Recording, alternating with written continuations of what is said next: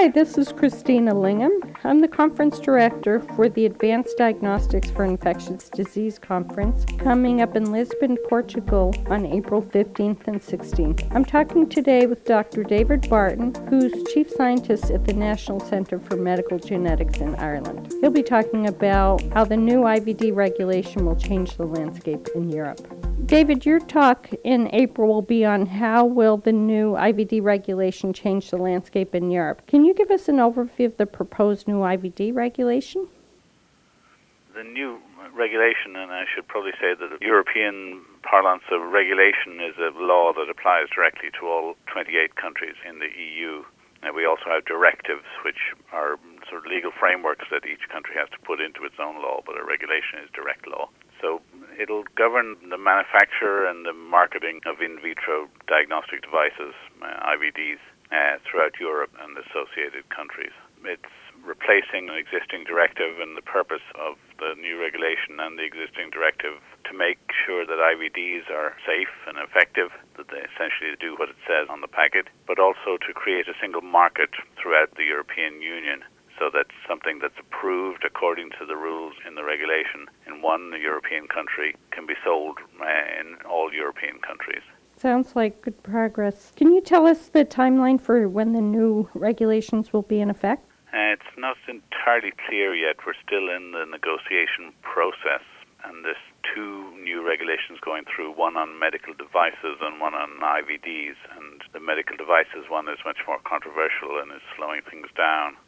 So the European Commission has published its draft regulation. That's gone to the European Parliament, where they suggested a large number of amendments, close to 700 amendments. And meanwhile, the individual member states are getting together in committees and trying to agree a position amongst themselves. Then they'll negotiate with the European Parliament and try to come to a compromise document. So there's still some way to go, and it may be the end of this year before those negotiations are complete. Or it could be, in fact, that the negotiations would even fail, and we have to go back to the beginning, and the Commission will be asked to come up with a brand new draft. It is a lengthy process, and even when all of that is done and the law is signed, then there'll be a derogation period of maybe 3 years to 5 years. That's also part of the negotiations. So it won't be fully in force for at least another 3 or 4 years, and possibly longer. Can you briefly summarize what some of the main changes are of the new regulation over existing rules? So I can talk about the proposals and the amendments that are likely to go through. But we're making sort of informed guesses about the shape of the final document, and nothing is set in stone. But overall, the new regulation is based on the framework that's proposed by a group called the Global Harmonization Task Force, or GHTF.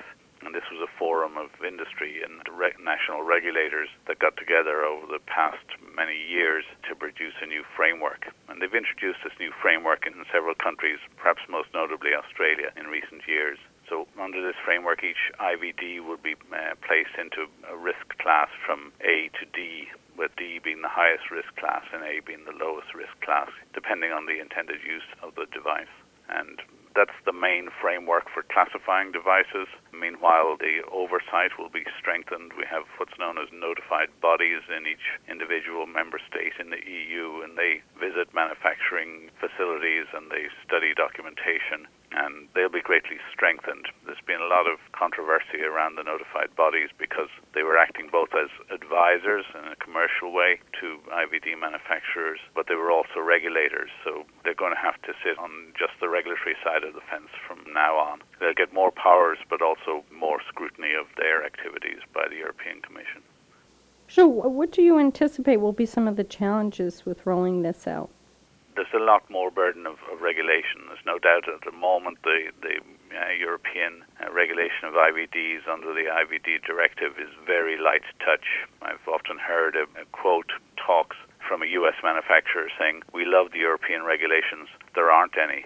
We're moving from that very light touch regulation to a much more structured and hands-on form of regulation. So compliance with that is going to be a big burden for industry, and also a big burden for the regulatory side. We're going to need a lot more regulators, and they're going to need a lot more skills to carry out the new tasks that they're being given. And what do you see as some primary advantages going forward of rolling this out? Well, light touch regulation in an industry that's as commercial as IVD production, probably not in the best interests of patients. I'm not aware of major scandals of poorly performing IVDs, but clearly you just like with medicines, you want to make sure that your diagnostic devices are working well in order to protect the safety of patients. So from that point of view, more regulation should make things safer.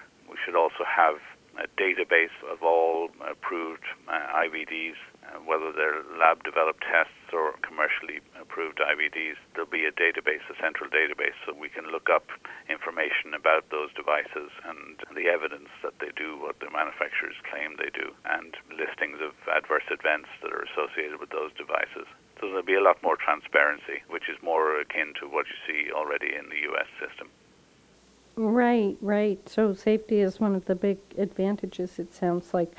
You mentioned the U.S. Can you tell us how this portends for the coming changes in the U.S. regarding LDT regulation? There's no direct link between the two because they're completely different jurisdictions, but they're very interesting parallels, and I've certainly been following the debates and controversy in the U.S. very closely. In both cases, the professional associations are making strong arguments for the continuation of the exemption of laboratory-developed tests from the formal regulatory process. The exemption is built into the current European legislation, and the FDA certainly claimed that it's the product of enforcement discretion, that they're just deciding not to enforce regulation on LDTs up to now. The arguments there made by the professional societies of why these tests should be exempt are similar, that we need low-cost tests for rare diseases, things that will never be commercial. Nobody would ever put a diagnostic through for some rare diseases, for brand new threats like SARS or H1N1 or Ebola. There may not be tests for, so that labs can quickly produce reagents to test for those. And these kinds of reasons are exactly parallel in Europe and in the US. And it's interesting to see the Association for Molecular Pathology in the US has put forward a concept of, rather than LDTs, laboratory-developed tests, they're talking about laboratory-developed procedures because of the end-to-end supervision that the professional scientists in the lab are giving to these tests that they develop. And they develop them, manufacture them, use them, and interpret the results, and then give those to the clinicians. They say that that kind of oversight end-to-end is quite different from commercially marketed IVD that can be bought by any lab, whatever their expertise, and put into use. And that argument actually is even stronger in Europe because laboratory accreditation is not mandatory across all the European Union. So, in fact, anybody could buy a CE-marked, approved IVD in Europe and put it into use in a lab even that's not accredited, whereas we've proposed, and it's in there in the new regulation, that only accredited labs should be allowed to develop LDTs and to use them. So that should be a real benefit to patient safety. So that's some interesting parallels between the U.S. and the EU. Can you tell me what some common misconceptions are about the coming regulation? Well, I guess there's a few that are out there already with the existing regulations.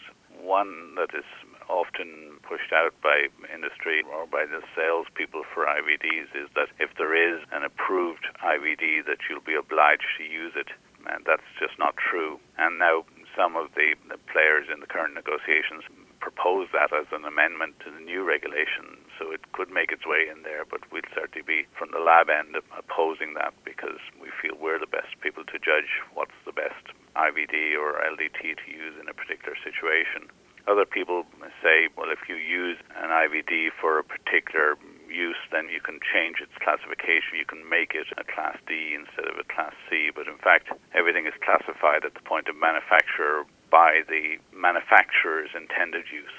So devices are classified by what the manufacturer says is their intended use, not by what the lab actually uses them for. So those are a couple of the headline things that people get wrong. I guess the other one would be that, again, a point made to try to win an argument that laboratory-developed tests, sometimes referred to as homebrew tests disparagingly, are always inferior to CE-marked tests, and there just isn't any evidence to say that's always the case.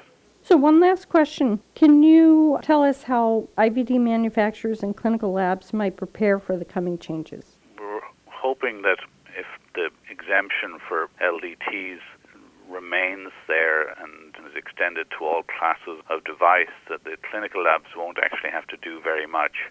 There will be recording of what LDTs are in use and reporting of adverse events, and that's quite proper. So that will be an extra thing that the clinical labs have to do. For industry, there'll be a lot of extra work, a lot of additional layers of regulation, inspection of their facilities, production of clinical evidence, and so on. So there's no doubt, because we're moving from a very light touch regulation to a regulation that's more aligned with global norms, then there's going to be a lot more compliance work for industry. And industry, I know, are quite concerned about that. And I guess the additional thing is that all existing IVDs, even if they're approved, will have to go through the new process and get approved under the new regulations. So there'll be a huge backlog of work to do, both for the regulators and for industry, to prepare for that. Well, David, thank you so much for your insights. It's been great talking with you today. You're welcome. Thank you.